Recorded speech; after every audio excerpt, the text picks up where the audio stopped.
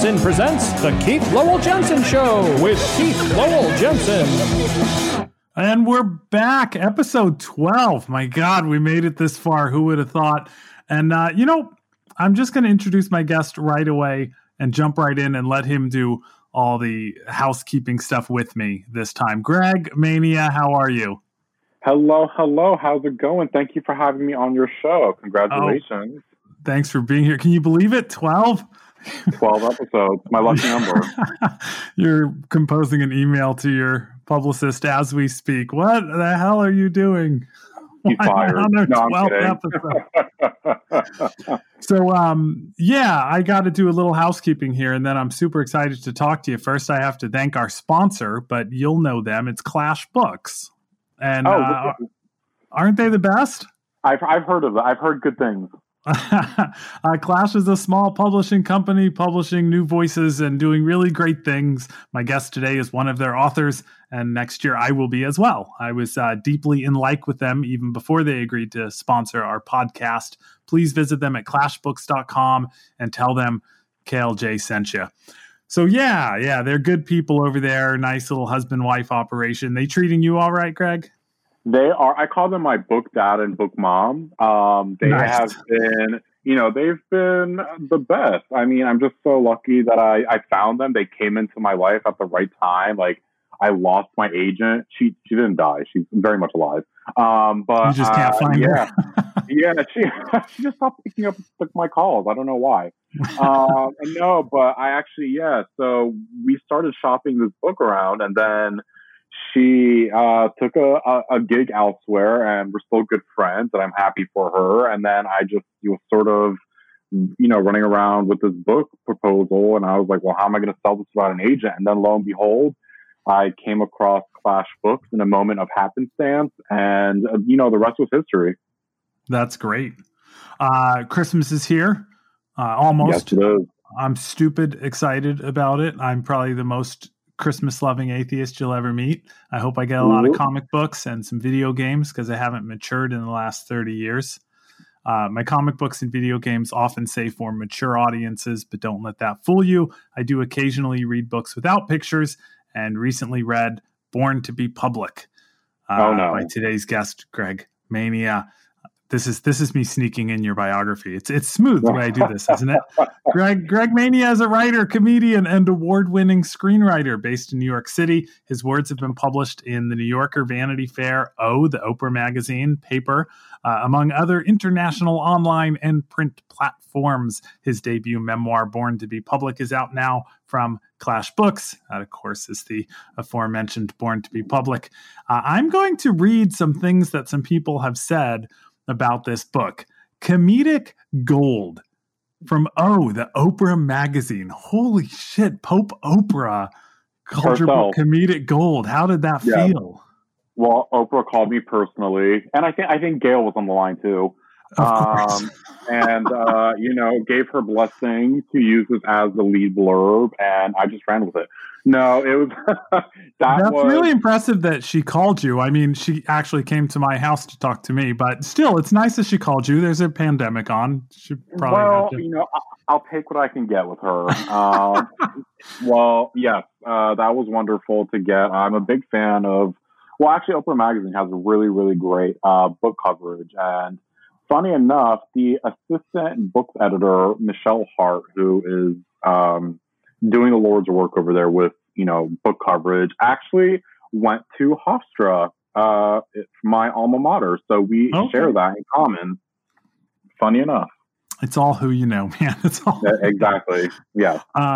Here we go. Greg Mania is the Cheesecake Factory of writers, and I say that with the utmost reverence. Extravagant, unapologetic, hilarious, and fucking good.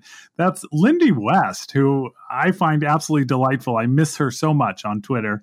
Author of Shrill and The Witches Are Coming. Yes, great up-and-coming writer. Voice to look out for. For sure. This book is a hilarious wonder. Not only does it prove that Greg Mania was indeed born to be a public and beloved icon, but also that he was born to be a celebrated writer. It's sheer delight. Elisa Nutting, author of Tampa and Made for Love. And then NPR says, Mania is charming, honest, and above all, laugh out loud funny. as they named Born to be Public as one of the best books of 2020. Now, how did that one feel when you got named? I mean, that's NPR.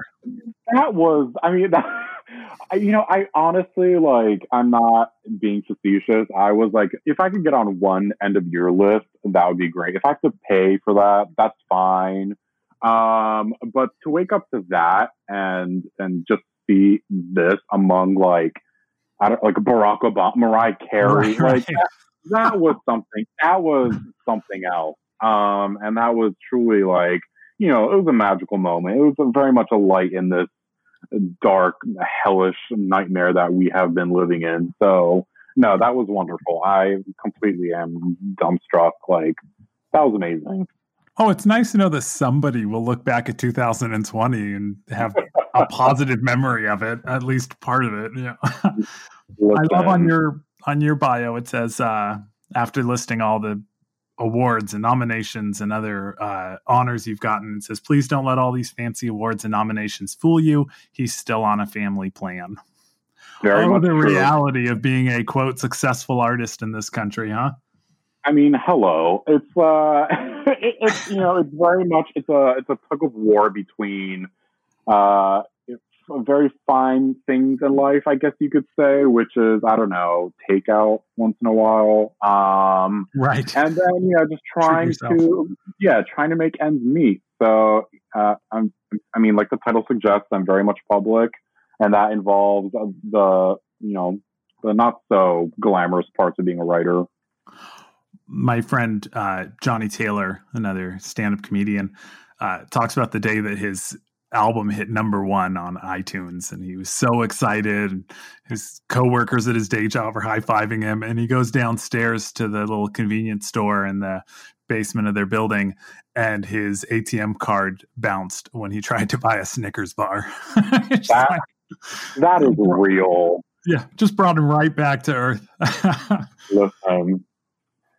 So you, as you mentioned, you share the ups and downs. You share a lot of intimate details of who you are. And I was thinking about that because you form these odd one-sided relationships. And I'll use myself for an example.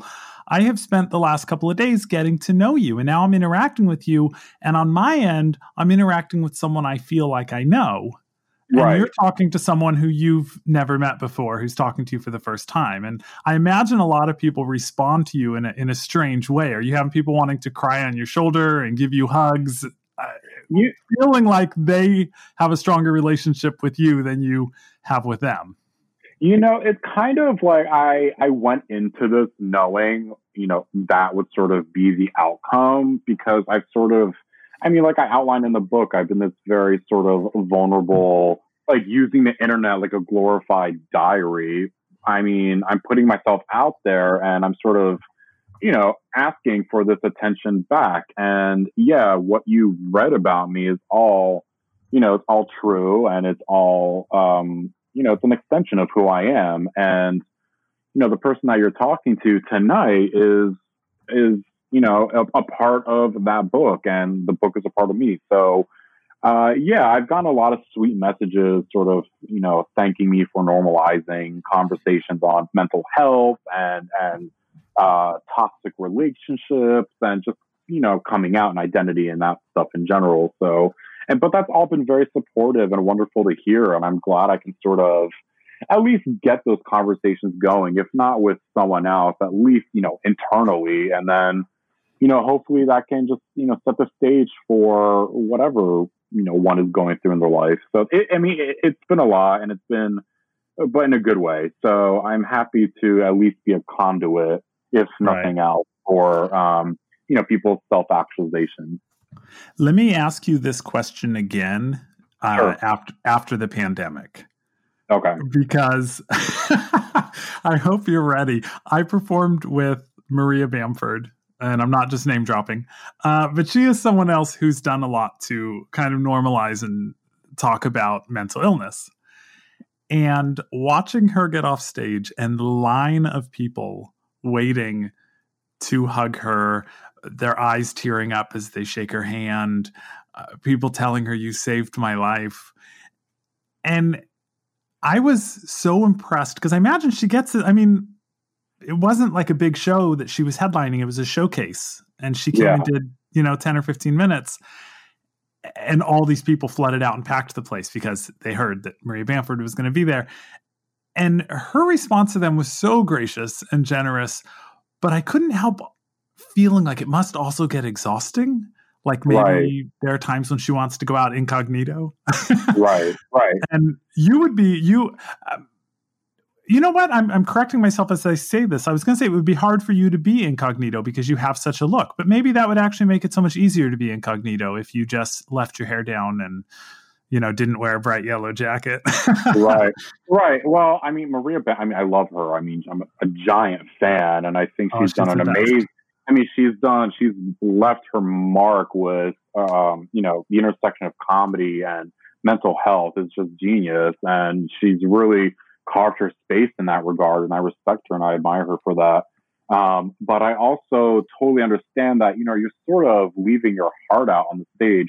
I'm leaving it out in this book that's, available for public consumption. But, no matter what medium you're performing or expressing yourself in, you're sort of inviting that attention. And I really think it takes a lot of, self-preservation to sort of, you want to check back in with yourself. I totally get that. Like with this book, you'll see that there's the duality between, like, I talk about the social pressure performing as, Greg Mania. That name is sort of like it announced itself before me. And there's this pressure that, especially after, finding this community in New York nightlife, and it's very, glamorous and campy and over the top.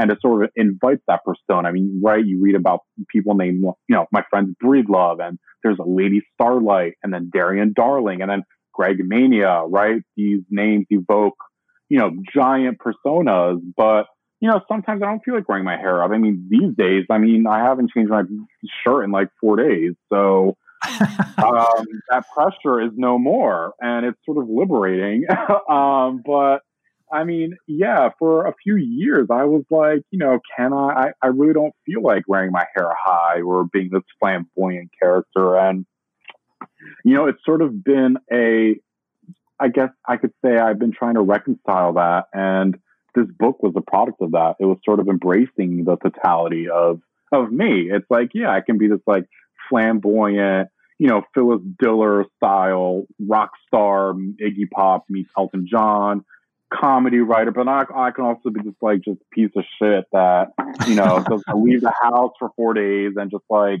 has Ugly Betty blaring on in the background. And so that's sort of what the book is about. And I mean, now, like, I'm able to respect those different facets of me and, I guess, embrace them in a way and, not feel that pressure to perform. I'm doing quotes to perform, but, yeah, that's sort of what this book is, in the end about. I absolutely love that your sort of stage name and that big persona name is spelled exactly the same as your real name. Yeah. The pronunciation before you were Greg Mania is Greg Mania. Is that right? Yeah, that's it. Yeah, it's that's always been my name. I grew up with that name. Obviously, it's on my birth certificate, as far as I know. Never seen it. You might want to check. I might want to confirm that. But yeah, that's it's always been. But I mean, I've always been called Mania. Like that's the first pronunciation when you read it. So growing up, like I've heard that left and right, and then it was always correcting, and then going to college in New York and discovering these nightlife personalities and sort of using their personas to create a space for themselves. That's what I was really hungry for. I mean, I grew up closeted in New Jersey, and I had a penchant for the theatrical, but I really didn't have an outlet to explore it. And coming to New York, I was like, well, there's these now obviously you may or may not have heard of a lady named Lady Gaga who has been shot right to stardom and has been talking about her persona and how she sort of created this character. And that's kind of what I did. That's kind of what I became like a student of New York nightlife, and I just sort of followed my mentors and did the same thing. And it was a very liberating thing to do. But, like we talked about just 5 minutes ago, it became, I don't want to say exhausting, because it is very freeing to sort of embrace the weird and the over the top parts of yourself, the freak, I guess you could call it. But yeah, it became, I guess, very one-sided, where I was just sort of trying to live up to that name. And then I was like, well, some days I don't feel like that. Some days, I'm depressed, or I'm anxious, or I'm dealing with chronic pain, and I don't feel like Greg Mania. I just want to be, ill and just sit here and feel my symptoms. Right. But those symptoms are also part of me. So, I mean, I can't ignore one facet or forsake one for another. I just have to sort of let them coexist. The book does a wonderful job of kind of juxtaposing that loud, garish public persona, which is a real and valid part of you, with the part of you that does have aches and pains and insecurities. Especially like, and forgive me for not remembering all the names. I just finished reading it, but there's a relationship that you have with someone who suffers from. Did they suffer from bipolar? Oh yes, a borderline. Are you talking about the relationship with Roy? When you first meet Roy, yeah, you almost instantly go from presenting this big personality to then presenting this person who is then vulnerable with him and real with him. And yeah, it's almost jarring in the book. And it made me think of all the tremendously cool people who I've known and looked up to and maybe kind of had unrealistic expectations of, who then I got to know and went, oh, they're just like sweet, insecure people like the rest of us. Right. It's and somehow my favorite type of people, yeah. And somehow I still get surprised. Sometimes, somehow I still do it. I still make these people bigger than life, and right. I get surprised when you talk to them. I want to ask you about New Jersey, because New Jersey is competing with Florida to be the state that we make fun of. Yeah. What is New Jersey really like for someone that grew up there? What don't we know about New Jersey? I mean, I'm not going to lie. I used to be throwing that shit on New Jersey all the time. And I was like, oh, all we've done is produce like the fucking Jersey Shore. But that was me being just like a piece of shit in college and being like, oh, I'm not from a cool place.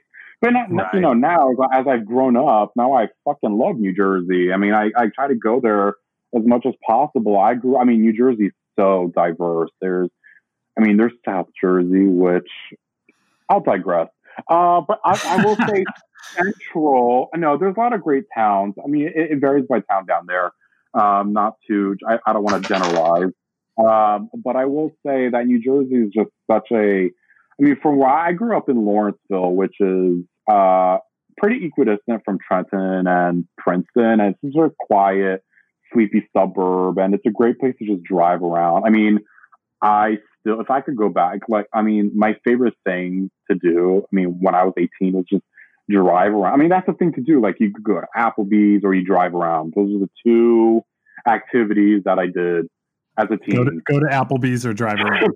Yes. And that sounds like most of our teen years. Right. You chain smoke. I listened to the Pixies, and that was what I did.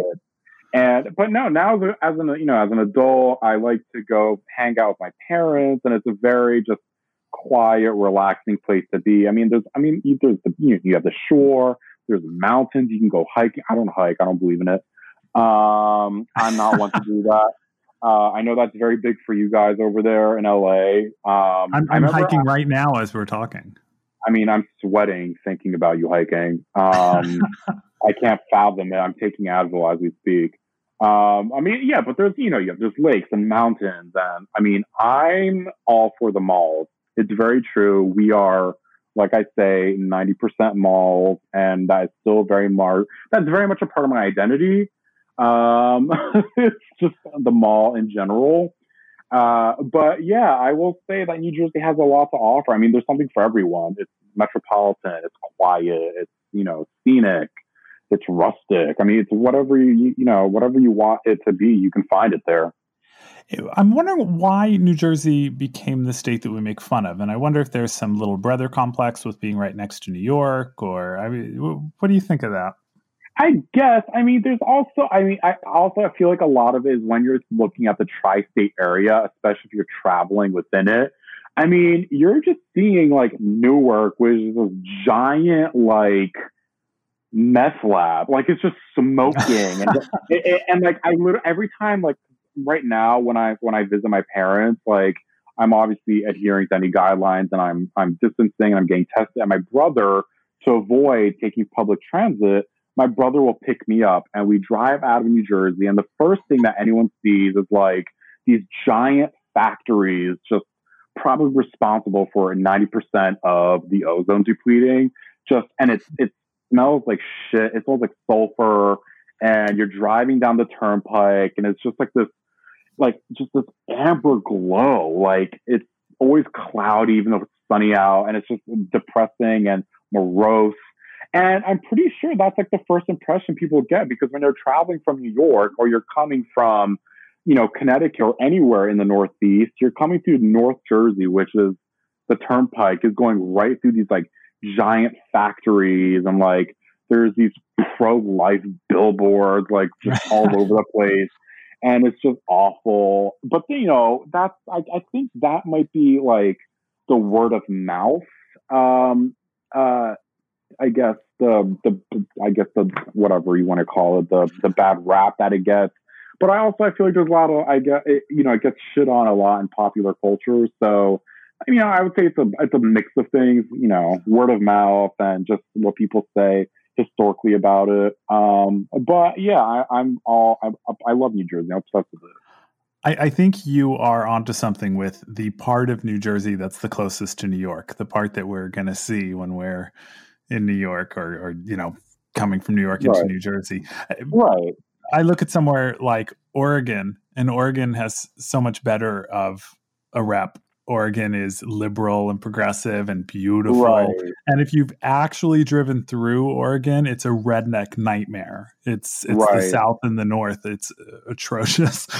And Portland is great. I'll go, obviously they have their problems, but it's just the part of a place that people get to see makes a big impression and can unfairly label everywhere else.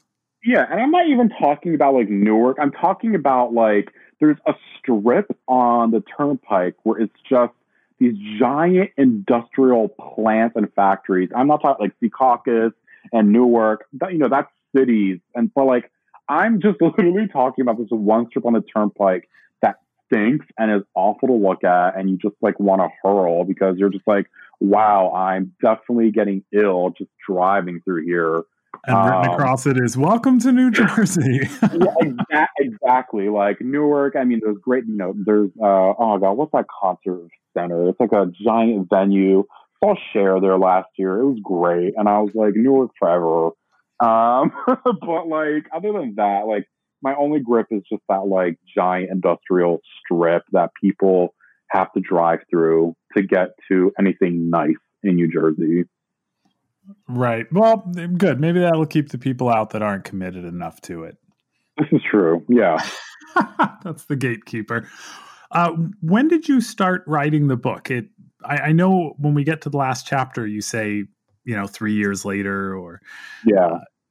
When did you first start putting it down on paper?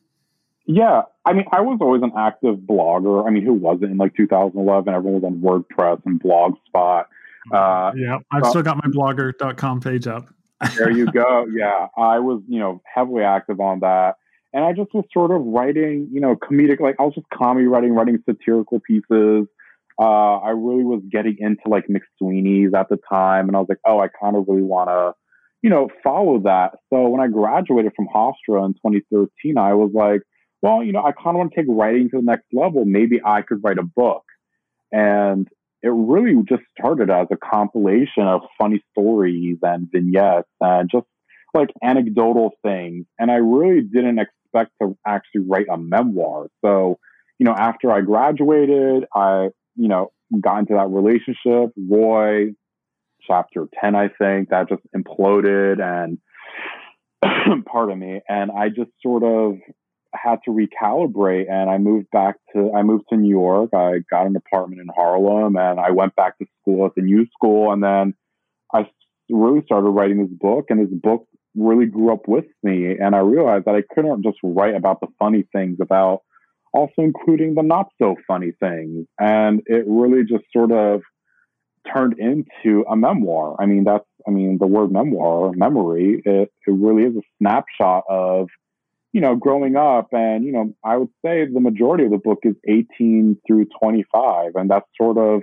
the era of my life that I wanted to capture with this book. I had a moment with the book, where you were describing disassociation. Okay, and let's go there. Really threw me for a loop. I have had a memory that I've shared with a few people of, having a fight with my brothers. I grew up with 3 older brothers, one of whom became a professional fighter. So this wasn't your casual brothers fighting. When we fought, it was for blood. And my older brother describes me just not giving up. Like, no matter how many times he picked me up and dropped me on my head, I'd get up and charge him again, to where he had to put me in the room and pull the door shut and hold it shut. And I have a memory of looking down at that scene from the corner of the room, of feeling 100% out of my body. And it's always been one of my strangest memories, and I've never had a name for it. And then I heard the way that you described disassociation. Right. Yeah. And it hit me like a ton of bricks, where I went, holy shit, that's what I was doing. That's what was happening in that, because it fit the emotional moment as well. It made sense that would happen at that time. Wow. I had to kind of stop reading and go talk to my wife and be like, oh, I think I disassociated. I am honored. No, no, it's a freaky feeling if you don't know what it is, or like have never experienced it. I mean, it's very jarring. And yeah, but in a way, I think it's important to name it, because it sort of sits in your memory. And if you're not consciously thinking about it, it's still there. It's still like in the fabric of your being.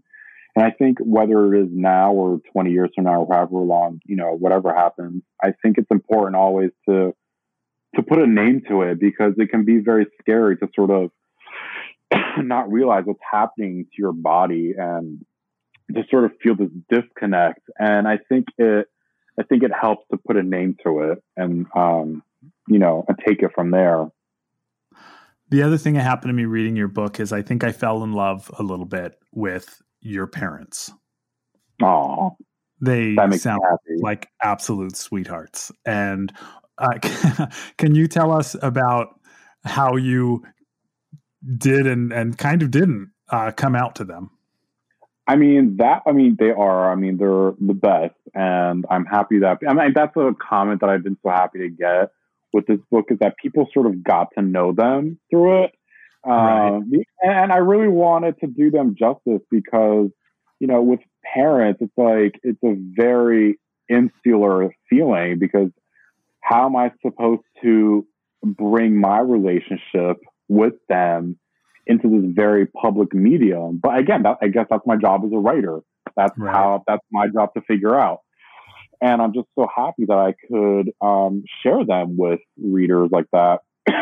So yeah, with my parents though, it's obviously it's not all gravy, but yeah, it came to a point where I was very public with my writing in college, and with, coming of age and realizing that I am a gay man, and I have an interest in things that, may be seen as unconventional, especially to my parents, who are Polish.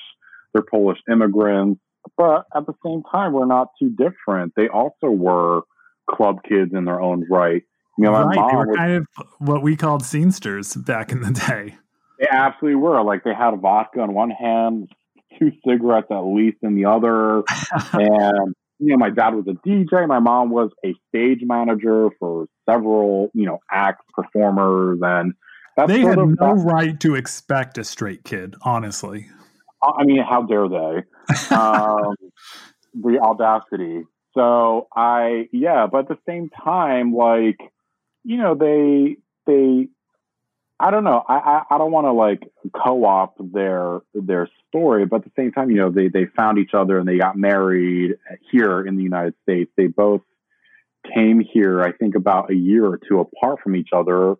And, you know, they got married. They had my brother, Andy, and then I came along 11 years later. And obviously they embraced the family life. And we grew up lower middle class. And you know, we live in a blue town. I grew up in a very blue town. But at the same time, like, they want, you know, as parents, they want to shield me from certain things. And, you know, I came into New York City like a bat out of hell, just hungry for, you know, experience. And then I just was sort of out there. And, you know, my parents are also very, very, you know, they're private. It wasn't so much, you know, me being gay. They were more, okay, so let me take it back 2 beats.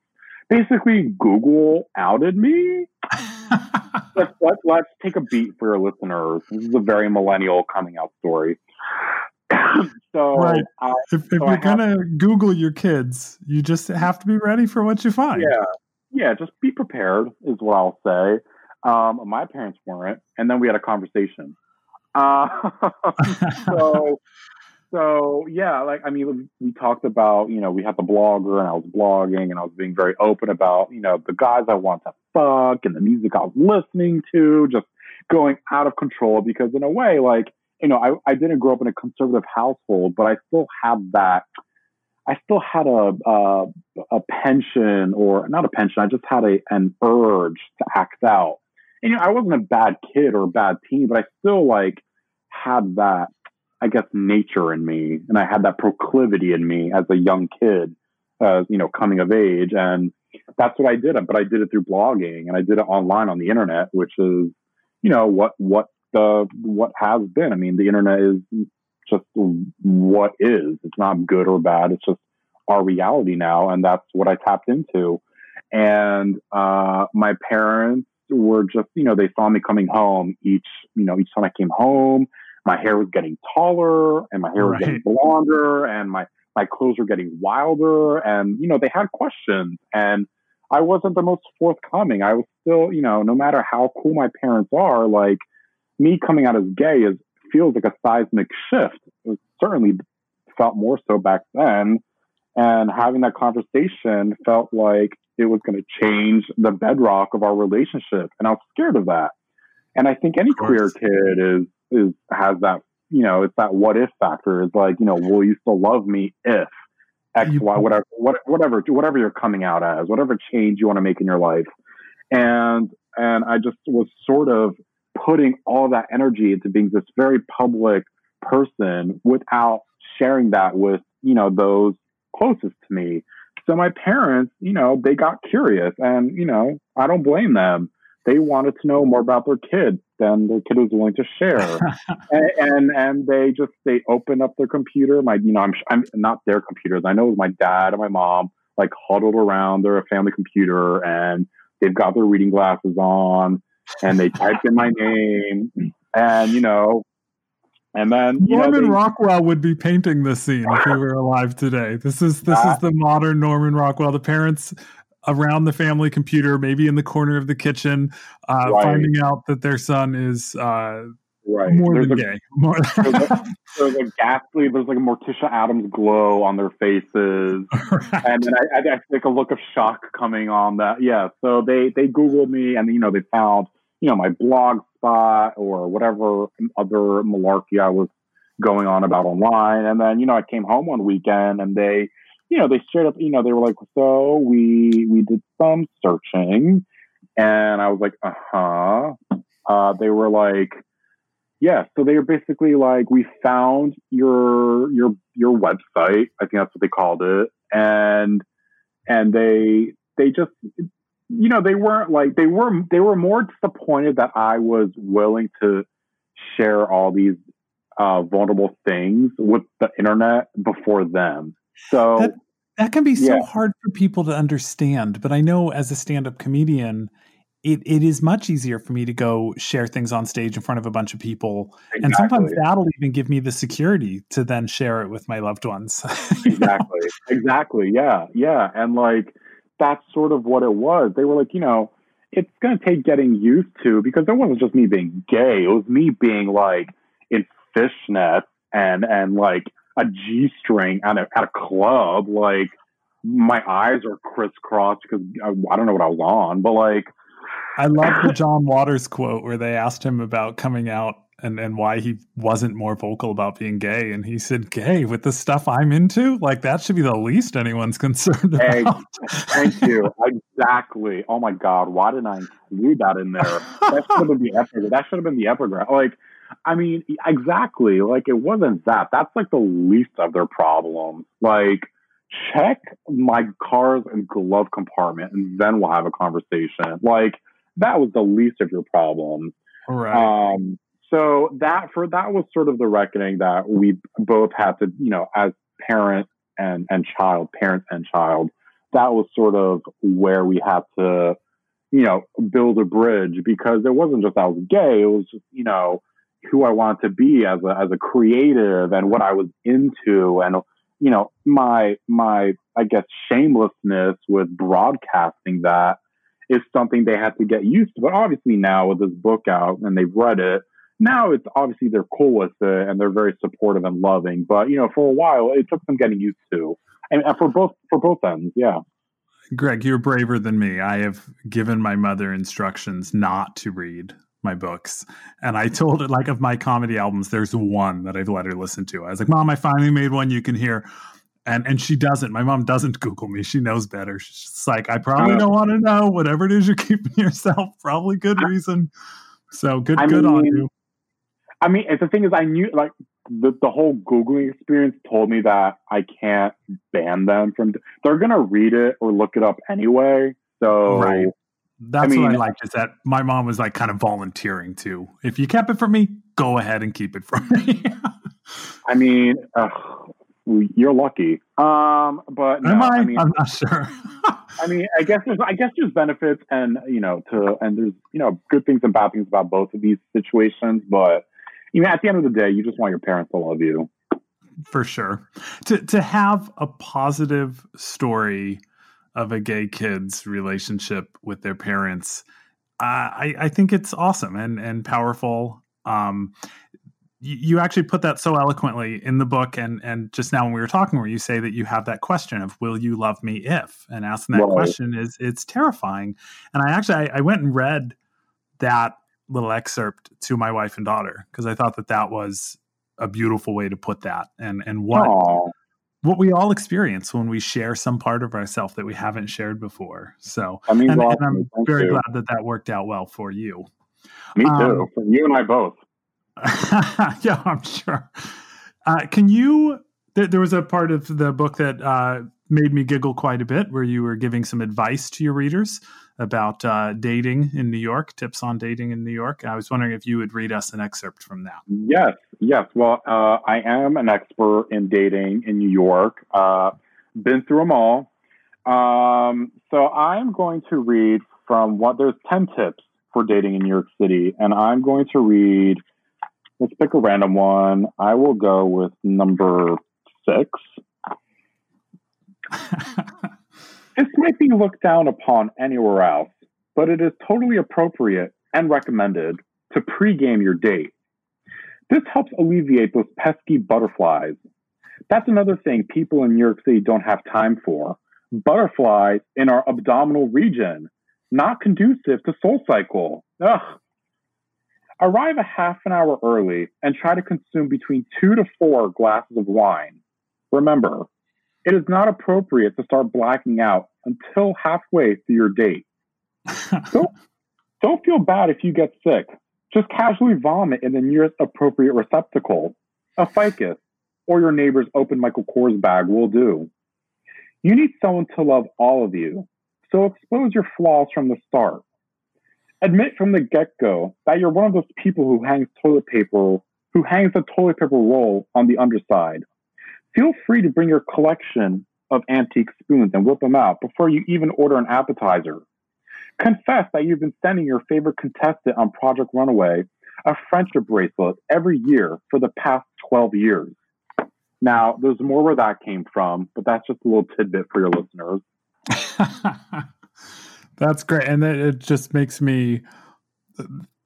One of the reasons that I've been in a relationship for a long time, and so I do get the questions of like relationship advice. And one of the things that keeps me in a relationship is that I never ever want to do dating again. and reading your tips about dating, whether it be in New York or in Sacramento, it's a nightmare. Oh God, yes. I'm gonna. Oh, go ahead. No, I just want to say, I mean, I am approaching year 4 of a very happy and healthy relationship. And congratulations. Thank you so much. And I'm not letting this one go. Are you kidding me? Like, I will call the police if they try to escape. I'm not going, there's not going to be another dating guide. I can't do it anymore. The dating material, I'm over it. But, you know, I'm happy I could at least put some of that in here. For sure. I'm going to do something incredibly awkward as an interviewer that I haven't heard done before, but it's not going to stop me. I'm going to read an excerpt from your book. This is the best thing that's ever happened to me. Okay, please. I came across something that really touched me, and I'd already asked you if you would read a segment, so I wanted to not ask you to read a different segment. I'll go ahead and read this. This is at your friend Kai's wedding, and she's had her first dance with her husband, and then you go to dance with her, and she puts her head on your chest.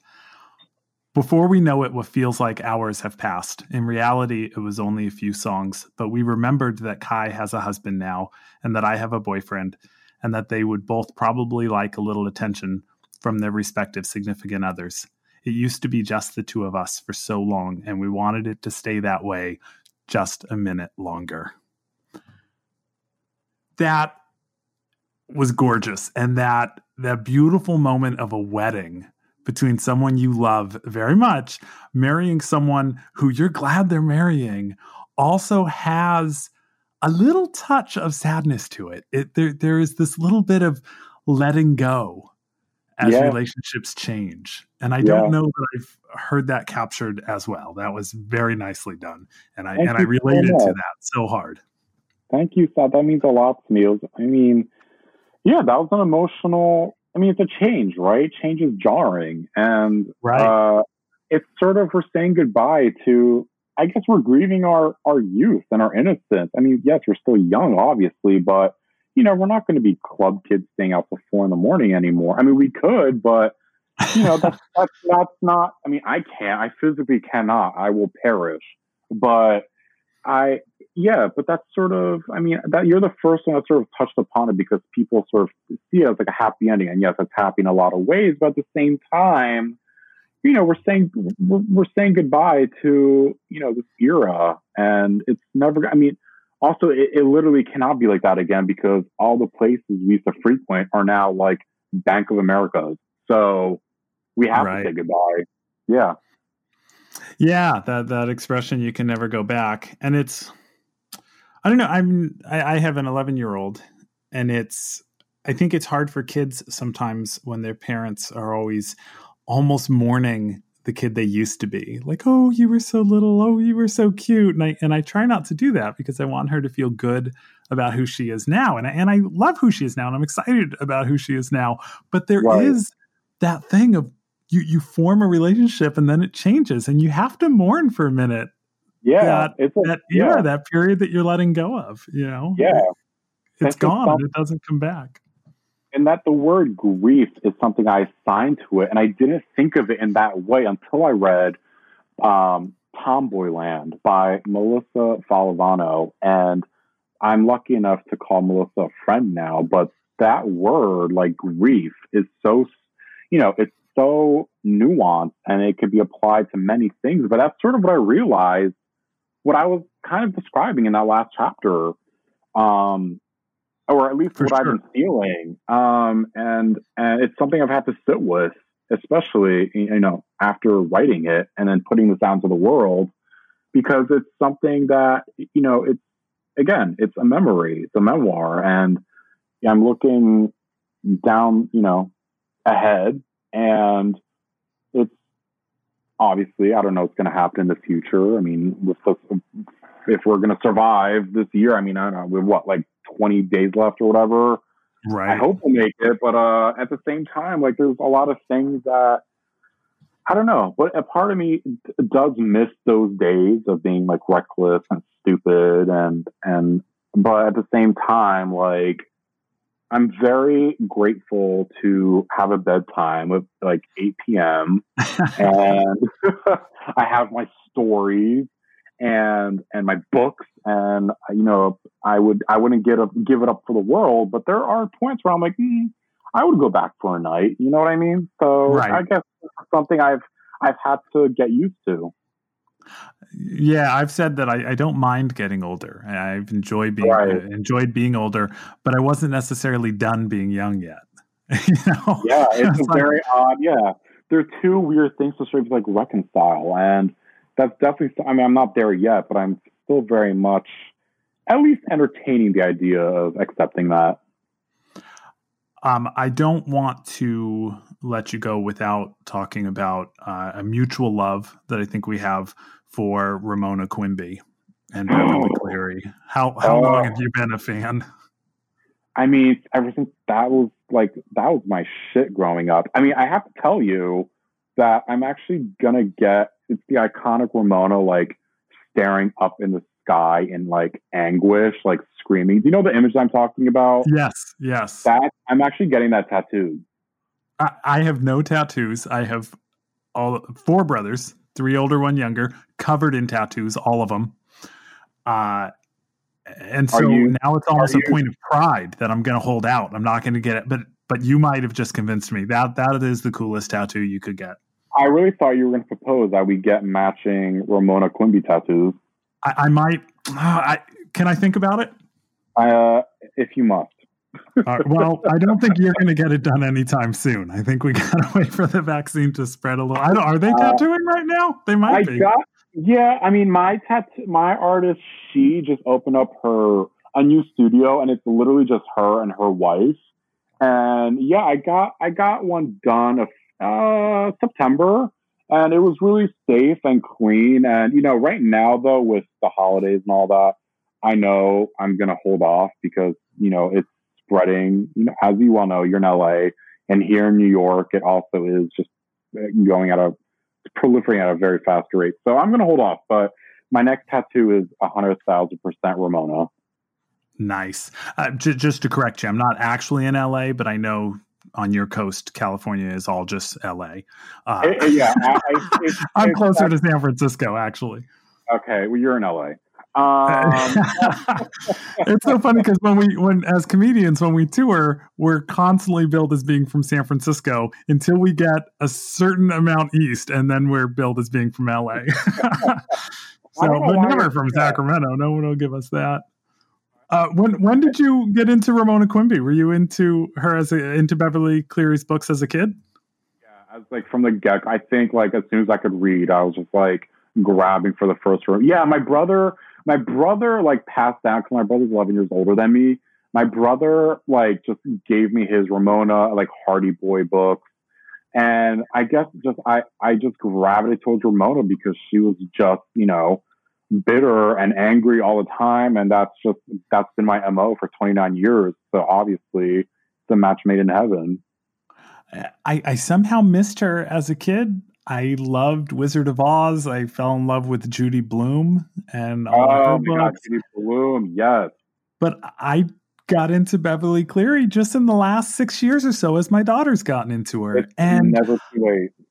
She writes about economic insecurity, about Ramona's father quitting smoking, about in the middle of these really wonderful, sweet, but amazingly accurate, especially the era when she was writing them. It seems like she could have written them yesterday. Childhood, she captures. She's amazing, and I think that the snobbery towards children's literature. dumbfounded. No, please, no, go away with it. I mean, it's just like if you, and for any of your listeners who read Ramona as a kid, revisit Ramona as an adult, because it's like you said, it's like you're seeing things from an adult perspective, and you're like, holy shit, like, you know, like you just said, she covers so many things now, as that, like, you know, economic insecurity and you know, growing pains on the whole. Just like revisit it again, it's like a whole new world. It's it's so wonderful. And my producer's pointing out in the chat that she's still alive. She's 104 years old now. Every time she has a birthday, her name will trend, and I'm like, oh no! I know, no, she's a national treasure. Absolutely. What other media are you consuming these days? Well, since we're all sequestered to our respective homes, we just finished watching. I mean, my partner and I just try to stay on top of all the cool things. So we just watched The Undoing with Nicole Kidman. Okay. I love Nicole Kidman, but I have not seen The Undoing yet. It is just, it's her just like brooding all over Manhattan in like these long, like billowing, like free people coats. It's glorious. It's just her. And it's always overcast. It's great. What else? I've been reading. Oh God, what did I just read? I just read. You may know. Do you know Melissa Broder? She writes. She's also known for her Twitter account. So Sad Today. I don't know her. She has an upcoming novel called Milk Fed, and it was. I inhaled it in like 2 days. Brilliant book. Oh, upcoming. Did you get one of those advanced peeks at it? Yes. It's going to be out in February, so please get it. So funny. And what else? Yeah, I've just been trying to stay on top of. I'm also reading Leave the World Behind by Rumaan Alam. I'm sorry if I'm mispronouncing his name. Rumaan Alam, I think. I don't have it in front of me, but also a brilliant book. But yeah, I've been just trying to stay on top of reading and what's cool right now. You mentioned trying to stay on top of what's going on in pop culture. I'm wondering, how important do you think that is for a comedy writer? Because some people have actually given me grief, other stand-ups, for how pop culture illiterate I can be at times. I have little things that I love and I fixate on them, but I've never had a broad knowledge of current pop culture. That something has to age at least.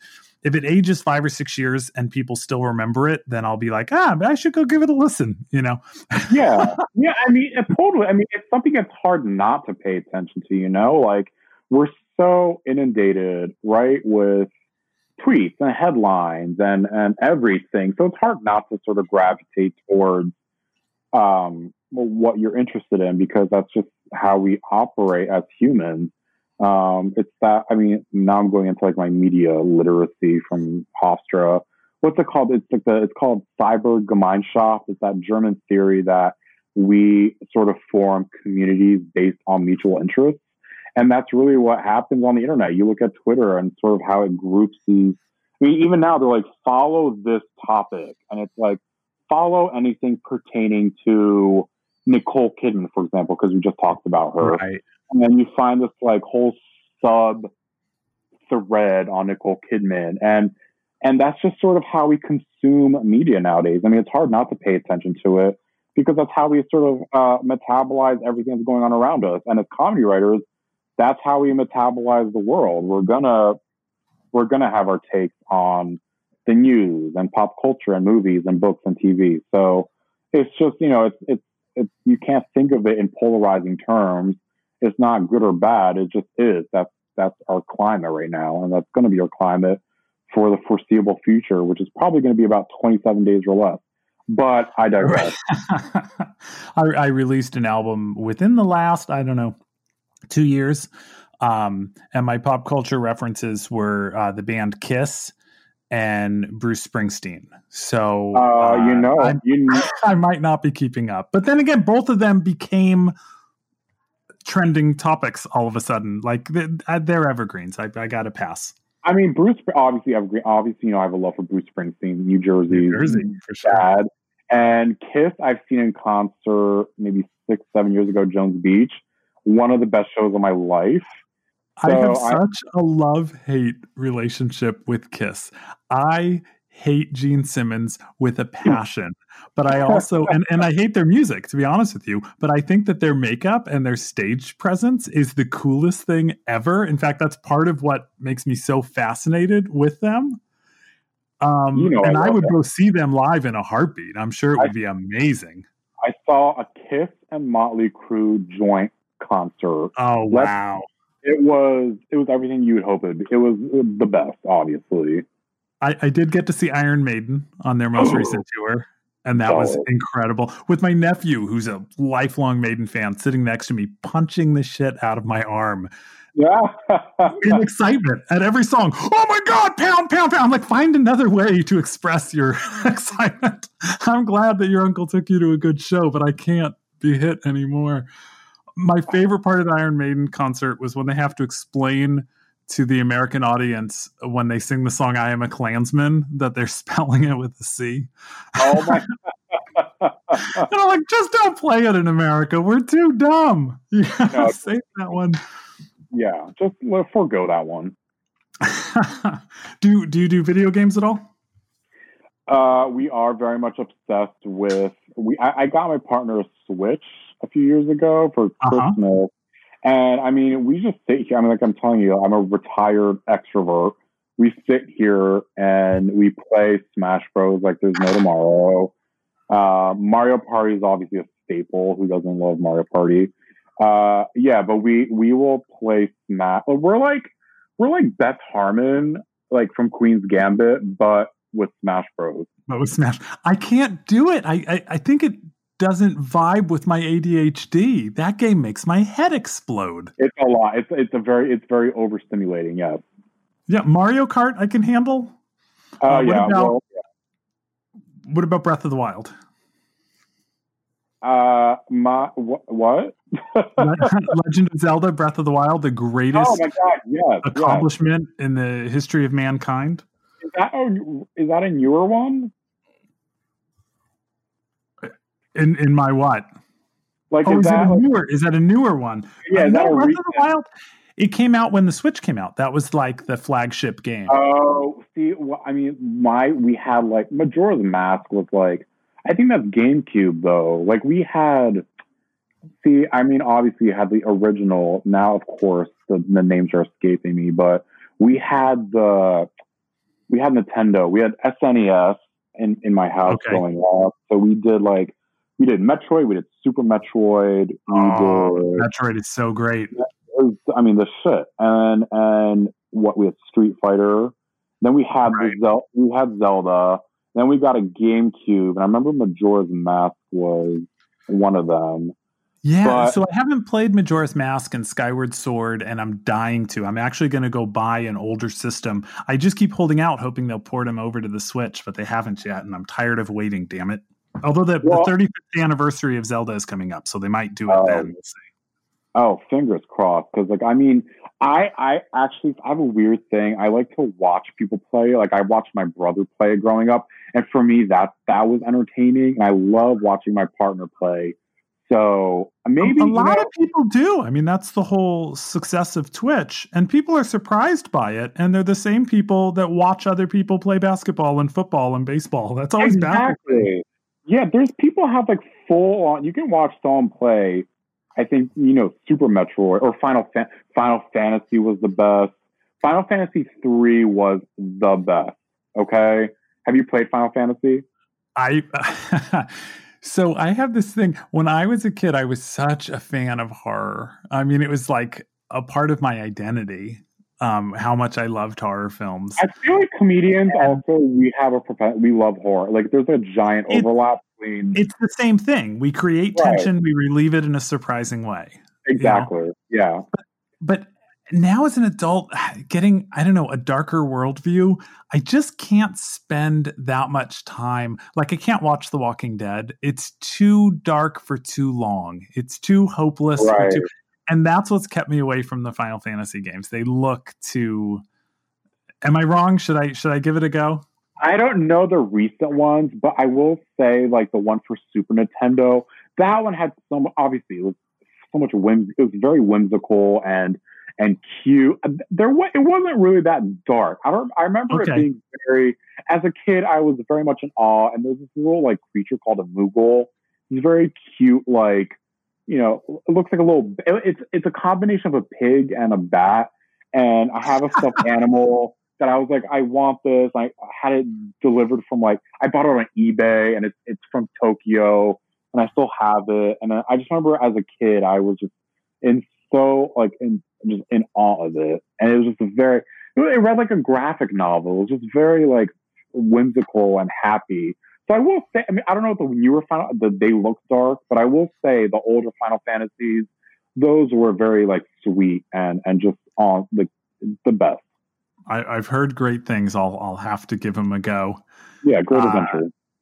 I have absolutely loved talking with you. It's been a great time. Thank you so much for joining us. It's been the best. Thank you. I'll do our closing credits here. Your Facebook is at Gregmania. Your Instagram is at Gregmania. Your Twitter is at Gregmania, and your website is www.greg-mania.com. Did I get all that correct? That is all right. And I really hope I get Gregmania or Gregmania.com because listen, I've been trying to get that goddamn URL for like years. Your dad will let it go eventually. Let you have it. I have to pay for it. It's ridiculous. I am at Keith Lowell on all the various platforms, and our podcast is at KLJ Podcast at all the various platforms. I've been your host, Keith Lowell Jensen. My guest has been Greg Mania. Our producer is Joe Honor. Original art for the podcast done by Joe Honor. Our editor and audio engineer is Jack Matrenga. Joe and Jack are both with Hyperpixel. Hyperpixel is a production company with a focus on digital marketing and e-commerce, offering daily management of your website, social media accounts, and digital marketing campaigns. Our original music that Greg didn't get to hear was done by DJ Real, and it's magnificent. So good. And our sponsor for this episode has been Clash Books. Be sure to visit them at clashbooks.com.